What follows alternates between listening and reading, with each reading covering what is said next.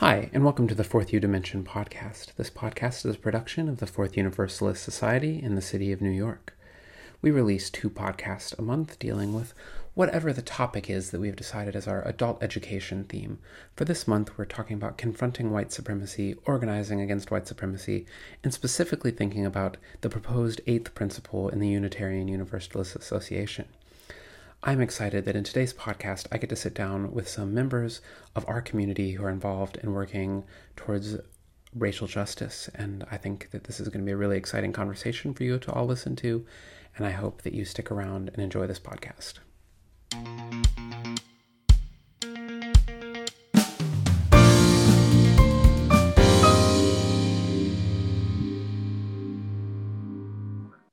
So welcome everybody to the Fourth U Dimension podcast. As I mentioned in our intro, today we're really excited to get to sit down with folks who have been working on racial justice issues in our own community here at Fourth Universalist.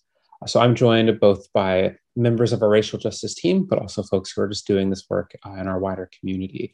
And I'm really excited to get to sit down with them and share their journeys in this podcast with you.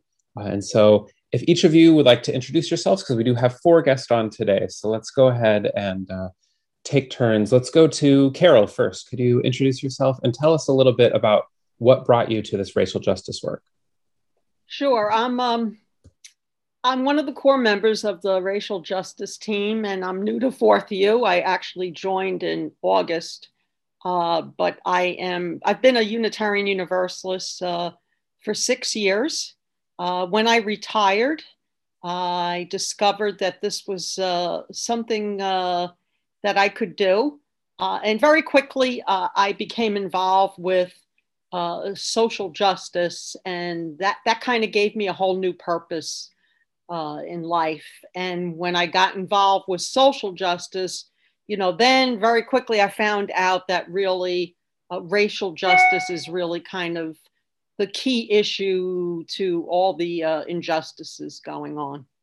Thanks, Carol. Erin, how about you introduce yourself next?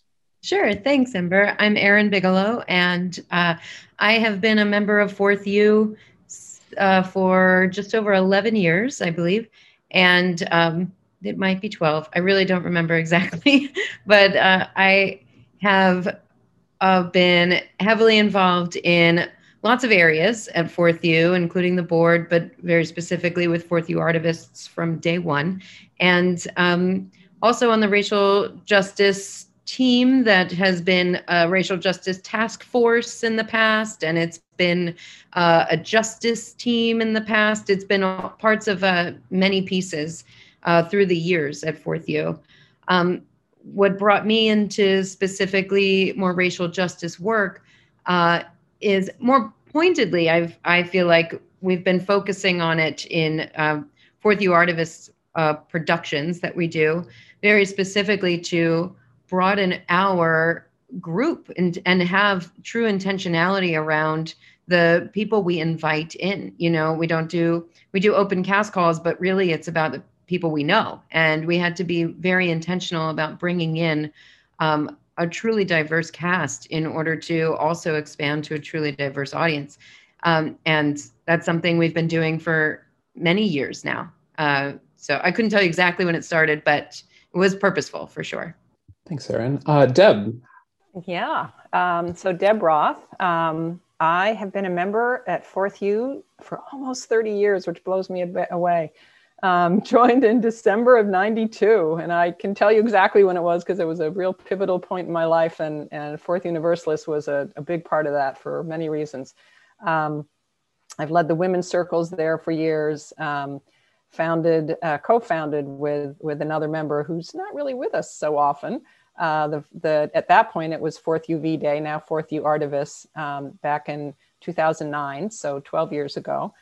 And which I've, always considered. And one of our associate ministers, when we first started doing it, talked about Fourth U Artivists being a ministry of the church. And so it's always felt to me like it was part of our broader social justice work. And then as Erin said, and I have to say, she very specifically spearheaded the opening up, the very distinct opening up of how we were reaching out to people to make our cast even more diverse than it was sort of accidentally, not so accidentally. She as our creative director has reached out in big ways to make that happen, especially in the last, over the last year. And for me personally, the work moving into racial justice work, not, under the bigger umbrella of social justice work, has been a very personal one. And somewhere around the murder of George Floyd, I read White Fragility, and that just turned my world upside down. And I could feel embarrassed for being naive. And I was certainly one of those people who said for years, white supremacy couldn't be me. I mean, my parents started the first biracial council in the 60s, growing up in our town in upstate New York. And, oh no. So it's been a personal education for me. And I've been really grateful to be more involved, not as much as I'd love to be. My bandwidth doesn't allow for me to be as intimately involved with the racial justice team as I am with the Artivists, but I'm just so grateful for Eileen and Carol and the education I continue to get there. And turning to Eileen for our last introduction. Hi, I'm Eileen Jarrett, and I co-lead Fourth U's Justice team, and I'm one of the leaders of the Racial Justice team. I have been a UU for 27 years, but I've only been at Fourth U for the past 2 to 3 years. And what brought me into this work was, quite frankly, after Trayvon Martin was murdered. I was living in New Jersey at the time, and I attended a UU congregation there. And after he was murdered, I just felt like I had to do something. And a racial justice team was forming very quickly at our congregation. So I joined that. And much of our work while I was there was focused on education, educating ourselves, educating the congregation. And then when I came to Fourth U, I joined the justice team, and there were opportunities to do more beyond just education, which we can talk a little bit about. That's actually a great segue into the next question, which was, could you tell us a little bit about both the racial justice team, but also about just wider racial justice work that has been going on, is going on, and will be going on in the congregation? Yeah, I'd love to start with that. So back in the fall of 2019, a few of us were working on a Close Rikers campaign, and I got to know some of our other congregants very well during that. And we segued that into providing welcome kits for a local refugee shelter. And there were a fairly small number of people involved in those efforts. But right before the pandemic hit, we showed a film after services called Suppressed: The Fight to Vote. And this film really opened up people's eyes regarding the amount of suppression that takes place in our country. And I remember watching the film and thinking at the end, this is the United States of America. I just couldn't believe it. And I started sharing it with my family, my friends. And we followed up the film with a call to action, specifically partnering with Reclaim Our Vote, a nonpartisan organization, which works to ensure people of color who may have been removed from the voter rolls check their registration and re-registered if necessary. And so we held a couple of postcard parties, and then the pandemic hit. But we quickly figured out how to continue the momentum that had started. And there were so many people that wanted to be a part of this. And we joined with Ethical Society of New York and St. Bart's, and we developed a huge operation. The other racial justice leaders, Brian Kramer, who was also co-leads the justice team, he was very directly involved in handling addresses like across the country, not just for Fourth U and not just for the local New York City efforts. And in all, we wrote 165,000 postcards prior to the presidential election. We also ran phone banking. And then right before the Georgia Senate runoff, we sent out another 60,000. We couldn't have done that without forming partnerships with other organizations, and we're really grateful for all of that. And then this summer we held a vigil past summer after the murder of George Floyd. And of course, Breonna Taylor and Ahmaud Arbery were also at the front of our minds and efforts. Carol, do you want to talk a little bit about the vigil, what that was like? Yeah, I started right before the vigil. In fact, Reverend Schuyler invited me to the racial justice meeting where you were planning this vigil, and it was really powerful. For me, I need to feel things for it to kind of really register with me. So there was this part of the visual where we laid down on the cement like George Floyd did for more than 8 minutes. And I happen to tell you there's some kind of steam pipes under the cement. So the cement was literally burning hot.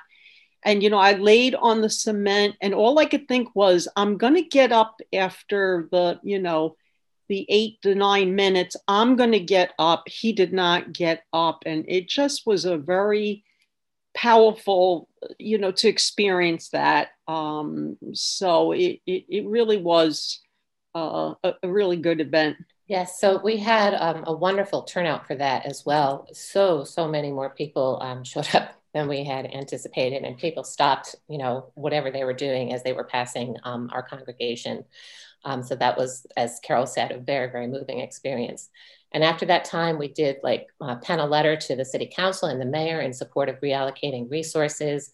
We also made phone calls in our advocacy work to get the walking while trans ban repealed, which was just repealed in New York State this month, which was wonderful. And then recently we joined our racial justice team with Ethical Society, and that's already proving to be an invaluable partnership. We're currently working on Invest in Our New York, which is also known as budget justice.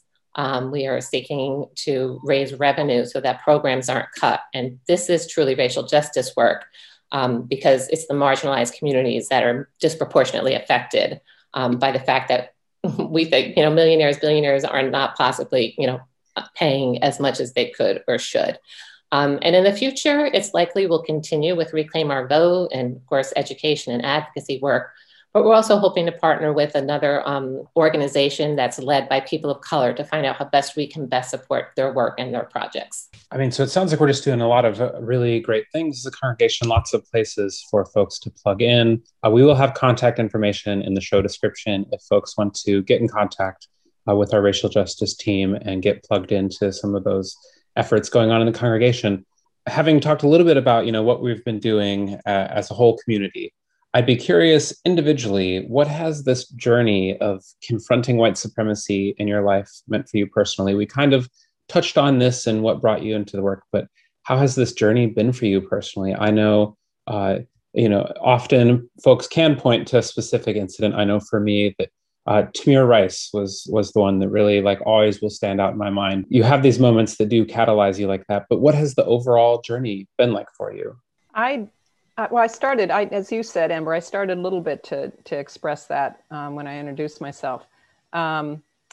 It's interesting because I had a Facebook back and forth with our wonderful member who's now out in Las Vegas, Lisa Stifler, a couple years ago about something. And back then is when she, and when I was really not terribly woke, and I have a long way to go. And she recommended white supremacy or white fragility back then. And since then, it's been little trickles for me. And for me, the catalyst was George Floyd in ways that I wouldn't, in venues that I wouldn't have expected. So I feel like at this point, my awareness of my privilege and how I'm learning about how white supremacy works in my life is infused in so many different parts of my life. Certainly, Fourth U being the catalyst in many ways, as it has been for many things in my life. But even I sing in a women's chorus called the So Harmoniums, and we've had several conversations. We had a DEI training for the whole chorus about a month ago with a terrific woman and looked at ways that we can address how we put ourselves out there as a chorus and how we can very consciously, kind of what we've been doing with Fourth View Artivists, make the chorus more diverse. And one of the things that we're doing in the educational side of that, in addition to the DEI training, which we'll do several more of those, is that we have two book clubs, two anti-racism book clubs that through them, and I love to read and don't have much time to do it, but we've read some wonderful books through there. I read for the first time a couple James Baldwin books that I certainly knew who he was, and saw the wonderful documentary this summer, and now we've started Cast, so that gave me the impetus, as huge as it is, and then reading. Literally, I have 2 must reads in my morning. I don't read anything every day. I mean, I think we're also overwhelmed with emails, but the 2 things that I now read every day are Heather Cox Richardson's Letters from an American and Anti-Racism Daily, which I think it was you, Erin. I could be wrong. I think it was you that had turned me on to that. And yeah, and so I feel like it's now just part of my being, and I will never know enough. There's just so much that I don't know that I don't know. But I'm doing as much. I feel like for the first time, I feel like my eyes are open about things that I was kind of smug about before. And that's not easy to say, but that's my truth. So as you know, a lot, of course, over time has been changing for a lot of people. To be honest, and I think I judge myself for this too, to be honest, the true intentional work that I've really done, like the daily work, like the deep dive, really didn't happen until after George Floyd was murdered.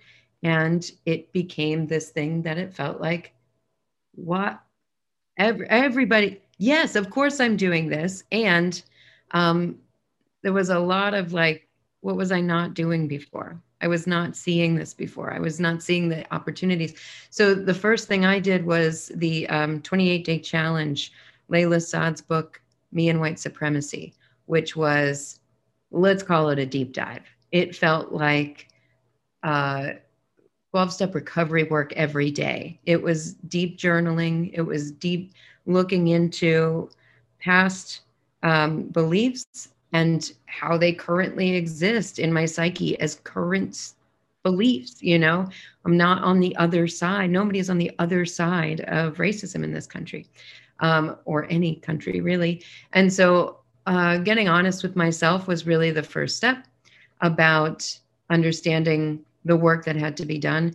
And I've, of course, done periphery work. I've, of course, looked at where we can extend, all kind of work around ableism and white supremacy, but not really recognizing it truly as white supremacy, understanding it as racism that exists, but not understanding the undercurrent of how racism truly exists in every breath I take in this country, right? And so that work was the catalyst really for starting an anti-racist book club that I have with some really close and trusted friends. And we kind of, feed each other anti-racist work to do on top of the books that we read. So we've also read the book that Fourth U did with DJ and Sean. They did Ijeoma Oluo's book, So You Want to Talk About Race. And we did that book. And I also was able to take some pieces of that book for our last Artivist show. And we read Cast, and now we're reading what is it called? I'm sorry. I now forget the word of it. It's a novel. It's Britt Bennett's novel.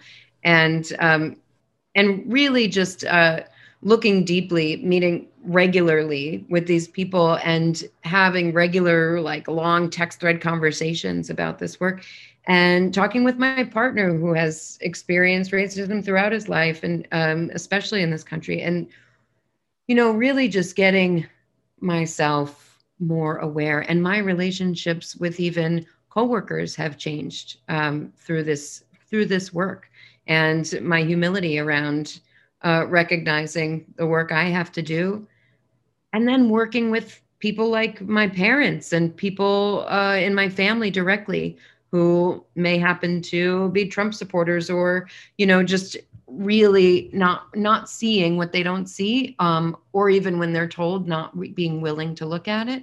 And that process of accepting people where they are, knowing I can't change personalities, and yet I can't give up either. And so finding that balance has been really a big part of this process for me too, which included some social media rants in a lot of ways and arguments, and then stepping away and coming back and all of that back and forth of the process of what that looks like for many of us. Very interested in this Me and White Supremacy workbook that you did. I actually did look it up online. Eileen mentioned it to me, and it looks like it's a very powerful experience. I had a couple of experiences that really had a big impact on me. One was a training with Faith in Action, where I was away for a few days with the majority people of color, but we spent an entire day talking about racism. But we started out with this, if you're familiar with this cross the line exercise, which I was done by people who were very experienced and trained. And we spent the next 10 hours talking about racism. It's not something to be done lightly or casually by anybody.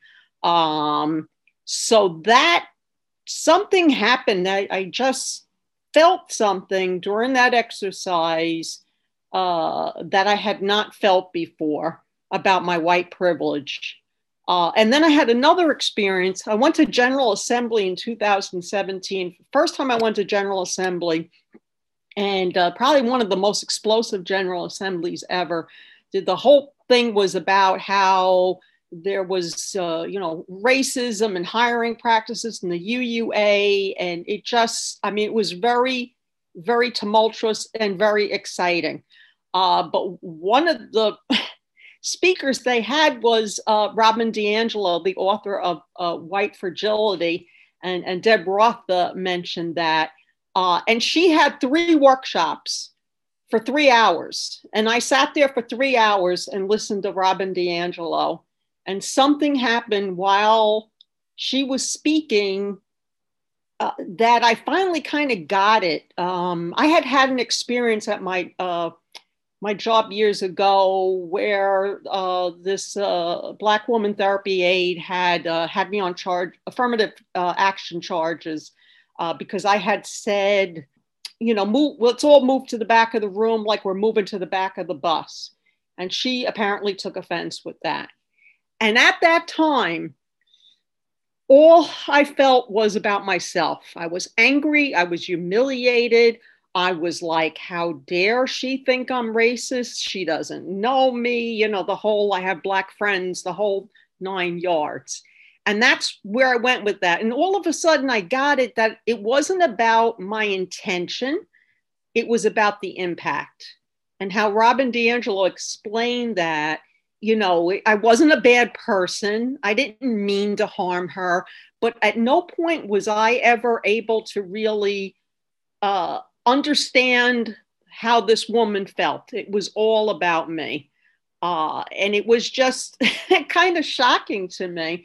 And I think once I had that shift, I started, I kind of see racism everywhere. People say that's a stereotype, but it's true. I see things differently now. And, I don't think I'm a bad person. I grew up how I grew up. We all internalized racism, but I feel better that at least I'm aware of it and I could do something about it. And I think that motivates me to do racial justice work.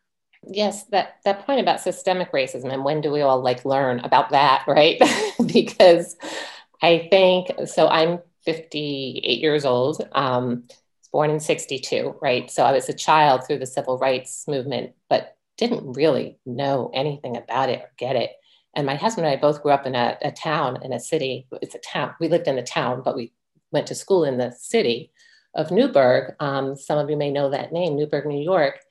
And there were race riots every fall, and I don't know what they were about, And it wasn't until I did the racial justice workshop at 4th U with Sean, our music director, and our former DRE, DJ, that I remembered all about that and thought, what was that all about? And I actually Googled and tried to find out, because I think growing up, we just kind of thought oh, the Black kids are making trouble, right? And it wasn't discussed really in our household.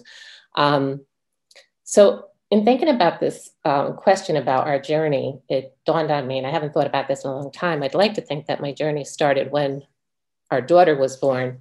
My husband and I are white, but the first doll we bought her, the first baby doll we bought her, was a Black baby doll.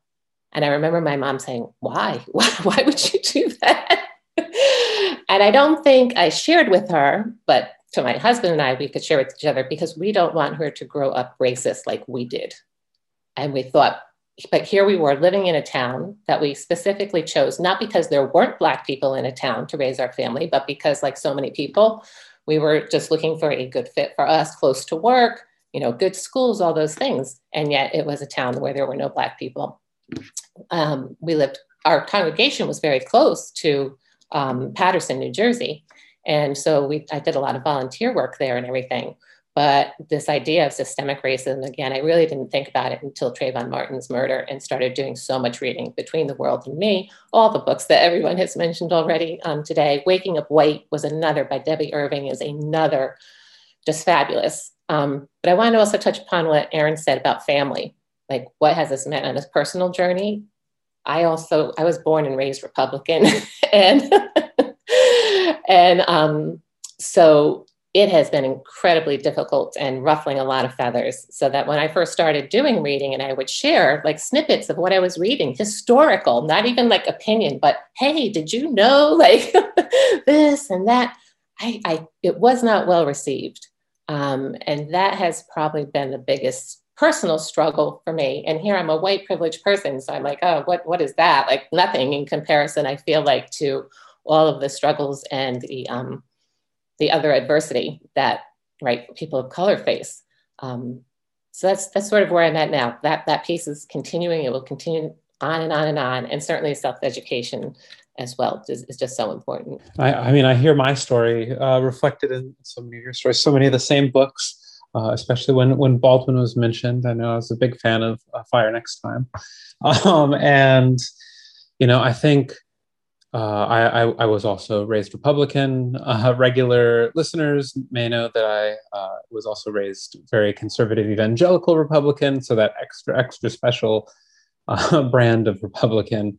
And we definitely were raised with this, oh, racism is done with. Like, why are there only 3 people of color in our entire Christian school? Like, it just kind of happens because of where we live, but coincidentally, where we lived was Kenosha, Wisconsin, which managed to make the news this last summer. And it was a really interesting journey, having to more directly confront and handle the fallout with family. As I've also had many of the social media rants as well.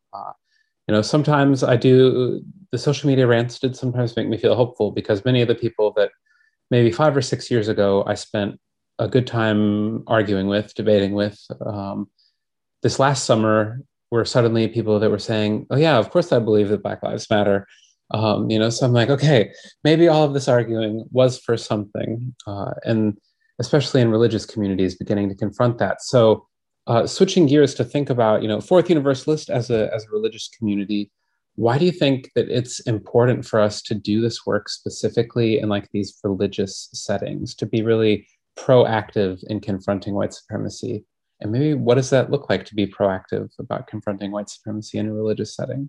I'm happy to start us off there. I feel like religious settings are where people feel receive guidance about how to live morally appropriately and ethically and what is right. I think a lot of people find by being with their religious community, they identify what is right based on what is accepted in that community and what is offered to them. So many religious communities like our own have sermons associated every Sunday or every, once a week. And in that way, you're kind of given this guidance about a belief that we're encouraged to create on our own, but also with support in one direction. And so there's a humility, but also there is a vulnerability required, I think, to allow oneself to be a part of a religious community and accept that guidance. Also, the support of, religious communities are where people find some of the most support in their life, even if within their families or outside of their families, people find religious communities to be an extension of their own family. And so the belief within that religious community and the guidance of the leadership of that community, I think can really maybe not sway, but maybe more just morally guide the members of that community. So it's why it's so important to encourage people, to challenge people to recognize a truth that they might not be willing to. It takes so much work. It's so uncomfortable. And now I don't get to live without this information, right? I no longer get to be blind to the fact that this is my privilege every day. And when I'm reminded by specifically my religious community, I get it reinforms and it's a catalyst yet again every week, at least for me, to remember to do the work, to recognize my privilege, and then do something about it. I don't get to just sit on my butt and be white anymore. I have to do something about it. And so that's because of my religious community. And I would say the more that can be done in other communities, the better, for sure. Well, and it's Deb, I would add to that I think we're incumbent, the entire UU denomination, which is primarily white. Yes, we're associated with being the social justice, religion. Not that there aren't those and other ones, but it would be very easy for us to be in that same little place, like what you were describing, Ember. Well, gee, we're just not in a place where we're not offering the XYZ that the Black community wants. And which makes it's kind of a catch-22. It makes it very easy. It could make us, if we weren't socially justice and racial justice related, to sit back and just be white, as Aaron said, just stay in our whiteness. But at the same time, I think it's even more important because of who we are as a denomination, how colorless we are as a denomination. Even more important for us if we're going to really, live our values, our UU values. Yeah, hi, it's Carol. I agree with what everyone has said. I also feel kind of mandated by our principles, especially the first, the second, and the sixth. But I feel that those principles, as good as they are, have not been enough to really make changes within our congregations, within our UUA, to overcome white supremacy. So I'm making a plug for, I happen to be for a long time a big advocate for the 8th principle, which specifically addresses racism. And I do think it's needed and important to be very specific in our message to fellow UUs that this is something we are compelled to do. And silence is complicity. I have read over and over that silence is complicity. So to add on a little bit to that silence, I was just thinking that for me, like we said a lot about UUs here, but like if you look at the larger, just all religious communities, why it's important for all religious communities to be proactive. And much of it, I think, does reside in that it's not enough anymore simply to be not racist, right? Not racist, not enough. We really have to be anti-racist, right? Probably a lot of you have read How to Be an Anti-Racist. Because again, like being not racist it is really being silent and not sharing them. Once you know, it's like what Erin says, once you know the history and you're like, wow, I didn't know that. I had no idea. once you know it, you can't not unknow it. And so it is incumbent, I think, upon all of us. And like she said, the religious communities are often extensions, and it's a way to bring people into the work, I think. So speaking of the work, I'm curious for folks whether maybe they're at this place that they think, okay, I'm not racist, but I really want to move to being more actively anti-racist. I want to actually confront how this racism has infected my life, how whiteness has infected my life. There's a lot of resources out there. I wonder if maybe you have advice, resources, tips for anybody that's maybe new to this journey, maybe a beginner on the journey. I'd love to hear what you might have to offer. I just want to go back to one thing, because I in my mind, the anti-racism work for a congregation kind of gets divided up first for people to do the internal work, through education, workshops, whatever helps them to identify, their white privilege and really understand it. I think that's a really necessary first step. And then I think as a congregation, we have to look at within our congregation, what practices do we have that unintentionally may reinforce white supremacy, and what can we change to try to overcome that.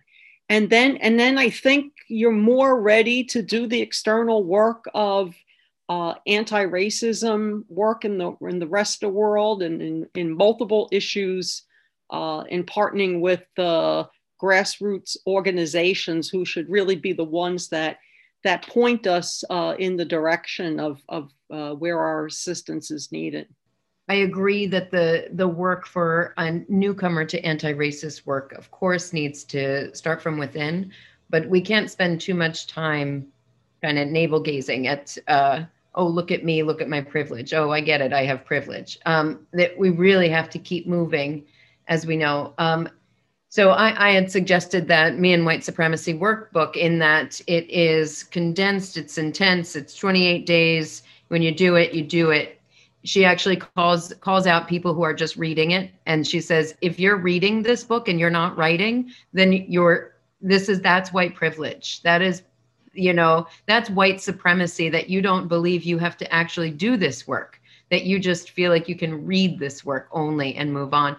And it's like, it's that in your face kind of book. And there are plenty of books that are not in your face, that are just information. Now I have the information. And, but the work of that book really not just lets you see your own privilege, but lets you see the reality of what you truly didn't realize you truly still believe, in order to move beyond that belief and change your surroundings, change your media consumption, be aware of, who you're listening to and who you're holding up and who you're viewing as a leader in your life, that work really helped me to change the podcast I listen to, and change the books I read, and change the movies I watch, and change the shows I'm interested in, because, and really helped me to see, wow, I was really whitewashing my environment, my history that I was consuming, and my present culture. I was really whitewashing it, just unintentionally. It was just easy. And so it takes a little bit of work, but only a little bit, right? To have the willingness to look a little more deeply at this stuff. And then the next steps for me just seemed natural. It was like, okay, now what am I going to do? What am I going to do next? How am I going to help? And thankfully, our community, our 4th U community, doesn't tell anybody to go figure it out on their own. Like we have opportunities for people to support, efforts that are being led by people of color, and we as white people are stepping aside and taking direction, and not just like deciding what needs to be built for people, instead raising the money for the people to decide what needs to be built for themselves, and supporting in every way. I'd just like to add that, yes, beyond reading, right, those larger discussions with friends or family, or in the case of 4th U, when we had the racial justice workshops, there was a lot of self-reflection, but then also there was action that came out of that, and trying to figure out how we can influence and change things at 4th U to move from a racist organization to an anti-racist organization. And so that work is going on, and I'm hoping that we'll be able to offer some more anti-racism classes, or doing the workbook together, White Supremacy and Me, for white people on that end. And we do have a POC affinity group, which is at our congregation as well.